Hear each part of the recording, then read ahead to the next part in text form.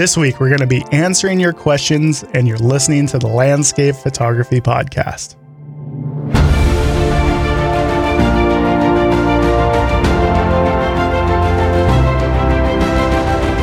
Greetings, everyone, from Quarantine Studios. What crazy times we're living in right now. It's a pretty challenging thing to be stuck at home when you're an outdoor enthusiast and a travel enthusiast, but we're all going to get through this together. Hopefully you guys are staying home and staying safe. I'm going to do my best to create as much content for everyone as I can. I know boredom is going to be the enemy for a while.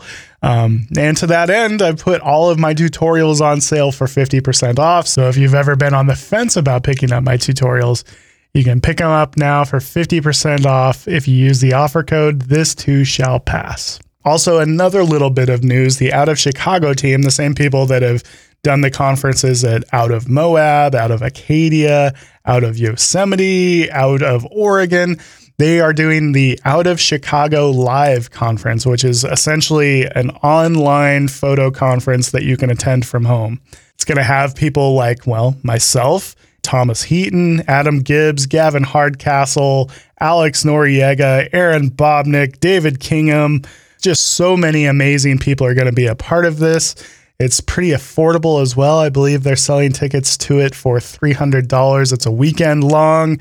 A pretty cool way to defeat the quarantine boredom. So I'll leave links to that as well as where you can find my tutorials down in the description box.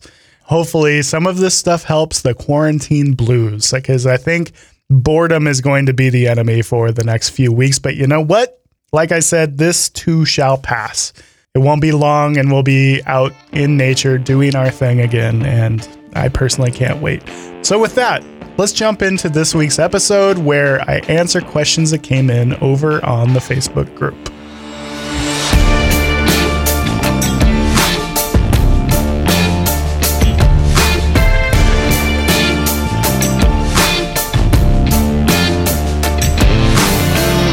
First question is from Simon. He says, when was the last photo that you took that you felt this is fine straight out of camera, and what one was it? Just the way my brain works when I do photography, I'm always thinking about what I'm going to do with it in post-processing. That's probably why he's asking the question. But there's a lot of photos that are more like, wildlife photography, those kind of things where I really don't do all that much. And it was probably exactly that. I've taken several like birds in flight type shots that you really don't need to do much to, but even those I end up processing quite a bit. So it's been a very long time. I'm not sure when that was. Maybe actually, it was probably the last time I shot NFL was the last time that I really didn't do much to a photo, simply because there's not much that you do to sports photography. I definitely do a little bit of noise reduction and that kind of thing, but most photos, I'm always thinking about what I'm going to do in post-processing, because a raw file does not look like real life. Raw files, by definition, are very, very flat. So you have to add contrast and saturation to even bring it back to reality. So it's been a very long time since I felt that a photo was good enough straight out of camera. Jason asks, would I be willing to go back to Canon if the R5 is as good as the rumors say? Ooh. Let me start by saying that I'm kind of actually skeptical about some of the rumors about the new Canon R5 that some of the specs have been leaked about, especially the video specs. They seem a little bit too good to be true. But to your question, Jason, if it's as good as they say, would I be tempted? There is a part of me that misses the interface with Canon cameras. Sony interfaces, I'm talking about the LCD screen, some of the buttons, those kind of things, they're not as nice and refined as on a Canon camera. But for the longest time, Sony sensors have just outperformed Canon sensors, and video spec wise, especially, Sony's have just outcompeted Canon for quite a while now. And in my own journey, video is becoming more and more important. And so the video specs of a camera and the functionality of a camera is becoming more and more important. But if I could do what I can do with my Sony on a Canon camera, I would be very tempted to switch back. Now, I'd very much not look forward to having to sell all of my gear again. That is an incredibly expensive proposition to switch camera systems. But with some of the rumors of what that R5 is going to be capable of, I would be tempted. I'm not sure that I would do it. John asked, do I ever use the pen tool much in Photoshop? I used to use the pen tool when I was doing more product photography. It's pretty handy for, if you're doing product photography and you're needing to make a very crisp outline of, say, a wine bottle, which is the case that I would use it in, or maybe real estate. I found myself using the pen tool at times, but never in landscape photography. I find that the quick select tool, once you refine the mask, refine the edge, is usually going to do the trick if a luminosity mask does not. Zach asks, is it irresponsible to continue with real estate shoots right now, even if the house is vacant and you wipe everything down before and after, and if you maintain social distancing? That's a tough one. I don't know that I'm the right person to answer this stuff, but I will tell you what I am choosing to do. I'm choosing to try to lead by example and not go out and shoot during this time. I live in Washington State. There's been a stay-at-home order. The governor has said you can go on walks for mental and physical health, but do not leave the house any more than you have to. And I feel like if I leave the house to do photography, it's probably not going to be the end of the world. But because I am a visible person, it's going to have an effect on people outside of me, because I will go out and shoot. People will see me go out and shoot. Some people will go out and shoot as a result, and I will create a bit of a domino effect. So for me personally, I'm not going to go out and shoot. When it comes to doing photography gigs, like vacant houses, I think that a person can get away with it, especially if it's a really important part of your income. A lot of us are going to be struggling and suffering, being out of work, and maybe real estate, when you're photographing vacant, unoccupied houses, is going to be a good option for those people. Just make sure that, like Zach says, you're taking all the precautions you can. Maybe you're wearing gloves, you're showing up with disinfecting wipes. It's crazy to even say this stuff, but you really have to try to protect yourself and whoever enters the home after you as well.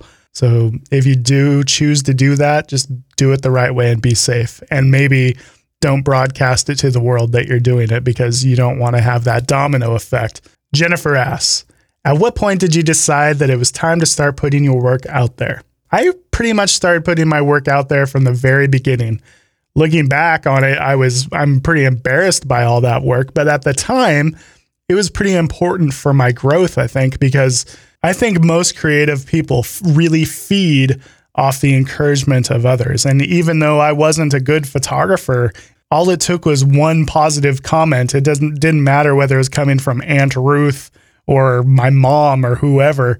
All it took was one positive comment on how beautiful the photo was, and it gave me the encouragement to go out and to keep doing it. And I think that's one of the things that you really get from sharing your work online, is just the encouragement to continue on. You might think that your photography sucks, and it might suck, but somebody out there might like it. Just getting that positive reinforcement can really be a powerful encouragement to keep going forward. For that reason, I think that you should start sharing your work pretty much immediately. So don't be afraid to put it out there. Rob asks, what is my current post-processing workflow? The order of layers and adjustments, and why? So my workflow always starts in Lightroom, and I do some basic raw adjustments where I'm masking out sharpness. I'm trying to get my white balance correct. I'm doing those kind of color adjustment things, maybe doing small tweaks to exposure, those kind of things. If it's just a single image, I'll open that up as a smart object inside of Photoshop. From there, I often make a duplicate of that smart object, and I will start to even out the exposure if it's kind of a wide angle landscape. So if we have an image with, foreground that is dark and a sky that is bright, I'll often make a copy of that smart object layer, and then I'll darken the sky, brighten the foreground a bit, blend those together. And I call that exposure balancing, where I'm just trying to balance out the tones. From there, I start adding contrast. So then contrast comes next, where I'm most likely adding contrast to the highlights and the brighter parts of the image and kind of bringing down the brightness with a little bit of contrast.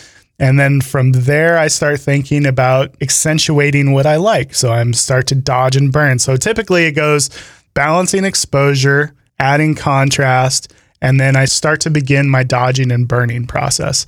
Those would be the creative edits, trying to create a visual path. My most destructive edits that I do, which would be like an Orton effect or cloning or sharpness, those kinds of things, that always comes at the very end because those are going to be rasterized layers that I can't really go back and tweak. So I always save those destructive layers for the very last, the very end part of the workflow. And then I typically save it so it goes back into Lightroom. And then if I'm going to post that to the web, I will do my web sharpening from there based off that master file. Having said that, though, every image is different and my workflow is different just based on the image. The most important thing, though, is that I'm trying to do the most destructive layers at the very end of the workflow and trying to work non-destructively early in the workflow. That way I can go back and tweak things without too much effort. Lila asks, I'm curious how you edit shots taken around twilight or blue hour. Do I just using the calibration box in Lightroom on shots like that? When it comes to twilight blue hour shots, a lot of times the blue channel just dominates everything.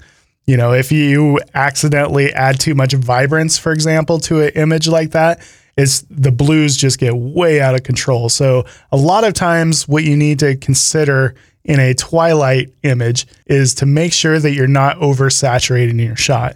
And it's also really helpful if you can somehow find some warm tones to embellish or accentuate in a shot like that, because a blue hour shot is just going to be a wash of blue tones otherwise.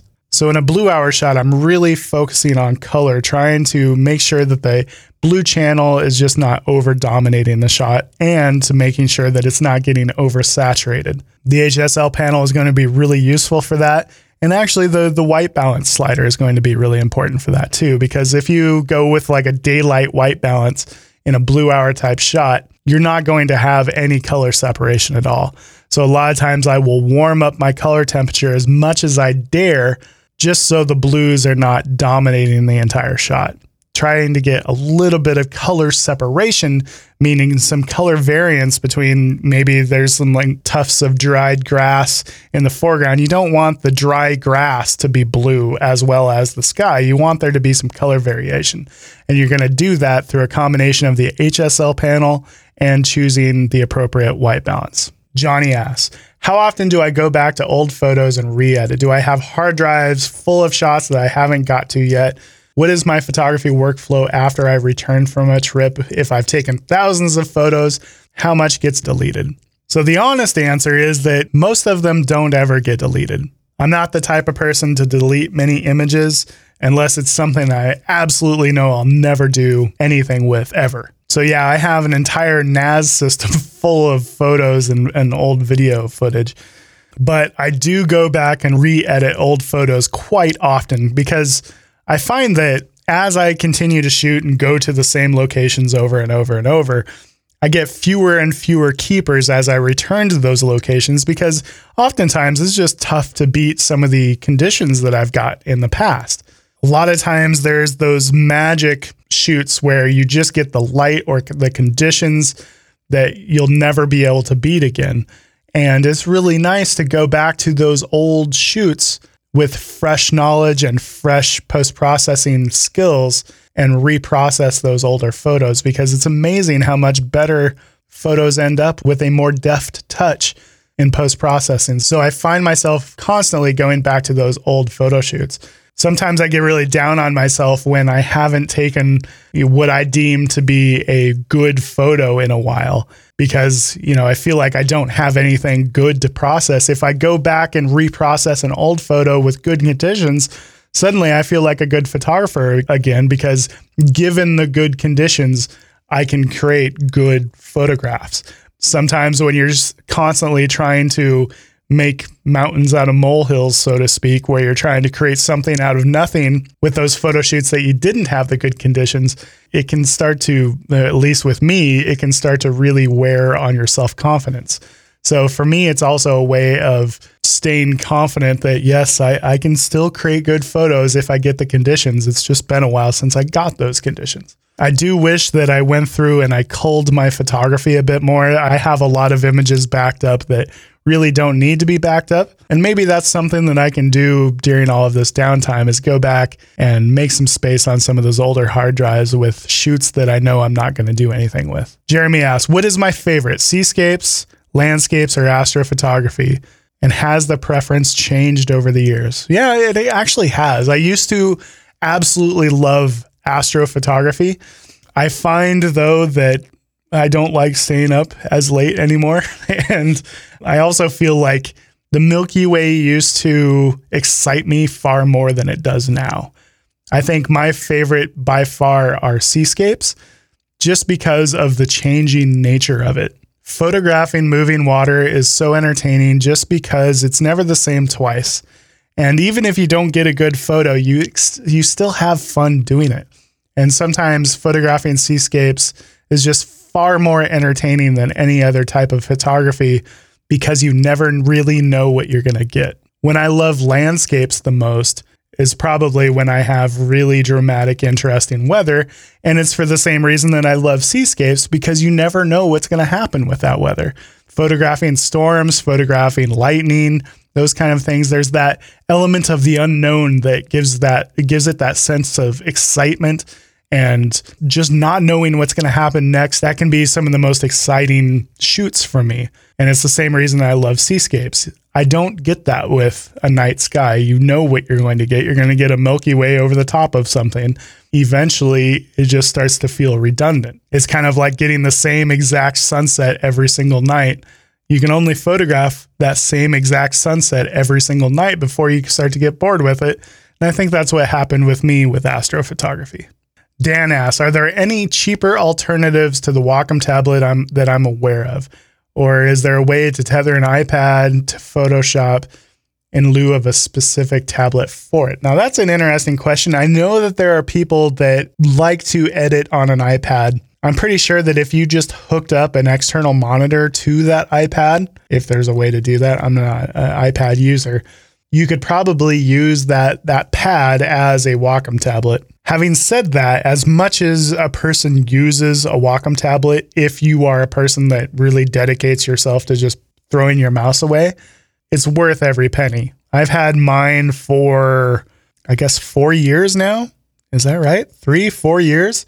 And I use it every single day for everything. And I can't even use a mouse anymore because I have so much more fine motor skill with a pen tablet than I ever had with a mouse. It's just so much better.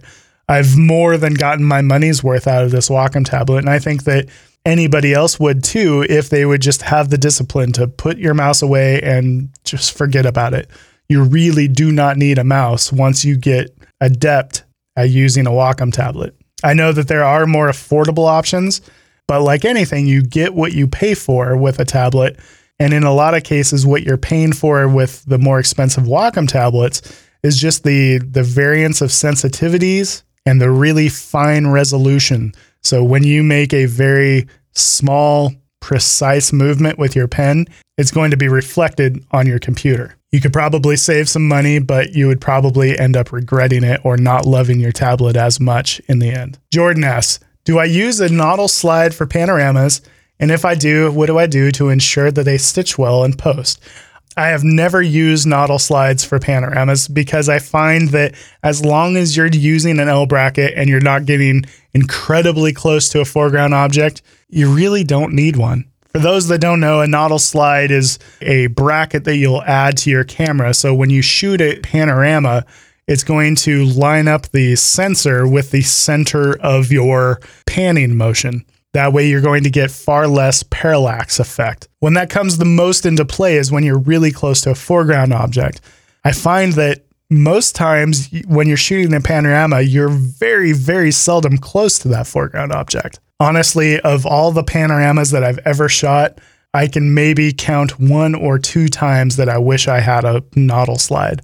If I was a really serious panorama shooter where I only shoot panoramas, I could foresee a Nautil slide being worth it. But for the casual photographer that shoots, just what they're presented with, I really don't think that they are needed, provided you have a good L bracket By having an L bracket, it puts the camera directly over the top of the tripod. In most cases, you're not going to run into much parallax effect that way. Matthias asks, after burnout, what is the process to reignite the creative side and my drive to pick up the camera? Definitely something that I have struggled with in the past, and maybe I'm still struggling with that as well. The biggest thing for me is to allow myself to have a break from it. And that's, for me especially, that's something that I struggle with because I have a podcast about it. I have a YouTube channel about it. I teach workshops. I go out and do photography. I don't do anything other than photography, essentially. And so burnout is always something that somebody like me is going to struggle with. The biggest thing is to allow myself the opportunity to have a break from photography. Anything that you love, if you go for a while without doing it, you're going to start to have that craving and that desire to go back out and do it. And I think that a lot of us are going to be feeling that at the end of this, quarantine period. By the end of this summer, we're all going to be really, really wanting to go out and spend some serious time outside with our cameras. I think that starving yourself from something that you're burnt out from is a great cure for dealing with burnout. Just allow yourself to think about something else for a while. The human brain does not do well when it thinks about one thing all the time, every day. Second thing is to stop focusing on what you're doing and just appreciate what other people are doing. Appreciate the photography of other people and the artworks of other people. Maybe look at some painters for a while. Stop trying to analyze what you could do to be more like them and just appreciate it for what it is. Allow yourself that disconnect from constantly trying to create photography, and you will start to get the drive and get the passion back for wanting to go out and shoot. Because if you think about it, the people that want to shoot the most are the ones that don't get to do it very often. And if you put yourself in that same position that they're in, you too will want to get out and do photography more. Leonardo asks, what were my first steps to becoming a professional photographer? Also, Joshua asks, how did I go from hobby in photography to doing it full time? It's a pretty common question that I get asked. And the honest answer is, I just let it happen organically. I didn't try to force it. I had my full-time day job. I went to that job weekends, and in the evenings, I went out and did photography. I started off as a portrait photographer and a real estate photographer. And it was those portraits and real estate shoots and some product photography, wedding photography. Those were the ways that I paid my bills in the beginning. My landscape photography in those early days was not very good because the post-processing skill set for being a decent landscape photographer is completely different. But as my post-processing got better, my landscape photography got better as well. And after a while of, working really hard on my landscape photography, people started wanting to know what I knew. And that's what transitioned into me teaching it as much as I do. Before I was teaching it, I was selling prints locally. I would do little gallery pop-ups in like local restaurants and coffee shops, hotels. I would do meet and greets. And I sold a decent number of prints that way. It wasn't enough to pay my bills, but it was pretty good. Everything that happened in my photography career was totally organic, and I didn't rush it. I let it happen first. The most important thing you can do is just work on getting better, work on your skill set, and put yourself out there. Don't try to rush the process by, going full time before you're able to pay your bills with it. It wasn't until I was able to pay all of my bills with photography that I quit my day job. Dennis asks, are there any other apps that I use to help predict cloud conditions? He uses Clear Outside and WeatherBug to forecast, but he still has a hard time determining if the clouds will produce epic skies. Another app that I use in addition to Clear Outside and WeatherBug is one from Weather Underground that's called Storm. It's just a really good radar app where you can see overhead radars, but you can also get overhead satellite images, which show you exactly where those clouds are. Dramatic, epic skies. You're always looking for those kind of mid-level clouds. High clouds are typically what I call high wispy clouds. A lot of times those can be very, very colorful, but they're not very dramatic. For drama, you typically want medium clouds because those medium clouds are going to have more texture and shape in them. Cumulus clouds and mammatus clouds and lenticular clouds, those are always going to be kind of in that medium range. So a lot of times you want this nice combination of high and medium, so you get both color and texture for those dramatic skies. So clear outside will help with that. But what storm will help with is showing you where the edge of that storm is going to be, or the edge of those clouds is going to be. You need that sun to be able to poke through those clouds, ideally when the sun is low on the horizon. So if 50 miles to the west, you have a nice big opening, you know that the sun is going to be able to poke underneath those clouds. And that's when you're going to get some of those really crazy, colorful sunsets. Francis asks, about thunderstorms in the Palouse, what app or website do I use? What gear do I use to protect the camera? And how do I set up my camera? So when I'm chasing a lightning storm, regardless of where I'm at, I typically use WeatherBug and Storm. Those are the two apps that I use, both of which can track where each lightning strike is happening, and it helps me predict the path of that storm. As far as protecting my gear, oftentimes I don't use anything, but when I know I'm going to be shooting out in a heavy rain, I'll typically use just one of those really cheap $2 plastic bags that you can get. I think it's Optech, that you can get one that's just got a drawstring on either side. And typically the way that I set up my camera is I will set it up in a time-lapse mode. I'll try to get as long of an exposure as I can without having to use too much of an ND filter. The strongest ND filter I'll ever use for lightning is a 3-stop, because I don't want to make that lightning strike too faint. If you were to throw a 10-stop ND filter on, granted, you're going to get that nice long exposure, so the likelihood of catching that lightning strike is much higher, but the lightning strike is going to be so faint because it's happening so fast and through such a strong ND filter that it's going to be incredibly faint. In fact, you might not even see it. A 3-stop, it's still going to be fairly faint, but it's not going to be so bad. Ideally, you can catch a lightning bolt with no filter at all. So this means I'm often shooting at like ISO 50, f18 maybe, trying to get the longest shutter speed I can, because the longer your shutter speed is, the more likely that lightning strike's going to happen during that exposure. So I'll set it up with as long of an exposure as I can manage, shoot it in a time lapse with as short a gap between those images as I can manage, and I'll just shoot a time lapse. And if I don't get a lightning strike in any of those images, hey, I came away with a time lapse. That's pretty cool. So that's typically how I set up for shooting lightning. So Chris asks, when visiting a location for the first time, what do I do for research? And does it include checking out the work of other photographers? So a lot of times what I'll do is I will look up a location on Google Earth. Google Earth is an incredible resource for seeing what is in a location. There's typically a reason that I'm going to a location, so I have a vague idea of what's going to be in an area. But one of the cool things that you can do in Google Earth is you can turn on photos, and you can see just a bunch of quick little cell phone images from that location that gives you an idea of what is in that area. A lot of times I don't like looking at the work of other photographers that have been there, simply because a good photographer eliminates so much from the frame, and they might have, post-processed it to a point where it doesn't even represent what's there anymore. So a lot of times I prefer to just see the little cheap cell phone snaps that are oftentimes a more real representation of what is actually there. So typically Google Earth is the main way that I will investigate.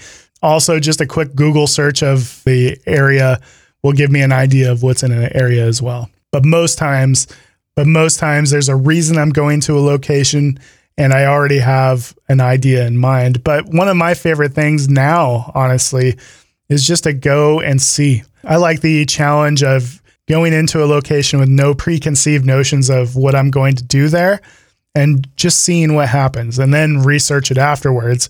I always get my best photos after I've been to a location a couple times, and it's kind of fun for that first time to be completely fresh and completely new, and then maybe I'll research it the second time. Mark asks, when you teach a lot of people, you start to notice patterns in what people don't fully understand. What 2 or 3 things come up the most frequently as misunderstood, confusing topics? Post-processing is definitely one. I think a lot of people that come to my workshops and whatnot, they're very interested in post-processing because, hey, I'm Nick, the Photoshop guy. I think that luminosity masks in general just scare everyone. It sounds like such a big, scary word that a lot of people just have this preconceived notion that they're not going to be able to learn it because it must be incredibly difficult.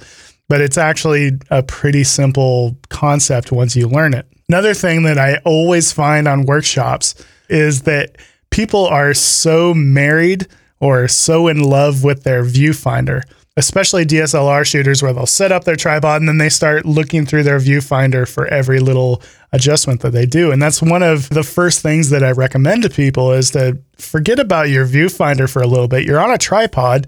Shoot in live view. By shooting into live view, you can stand comfortably and you can comfortably do edge patrol, where you can look at the edge of your frame, get a feel for your composition. By putting your eye up to a viewfinder, you're more likely to miss all of those little distracting elements than you are if you're looking at the back of your LCD. Looking at the back of your LCD, you can view it kind of like like an image on the wall where you're assessing what you like and what you don't like. It's much easier to do those little things like looking for distractions and just judging overall composition when you're looking at the back of your LCD screen. So that's what I have for you guys this week. Hopefully this finds you all well. Hopefully you're all staying safe.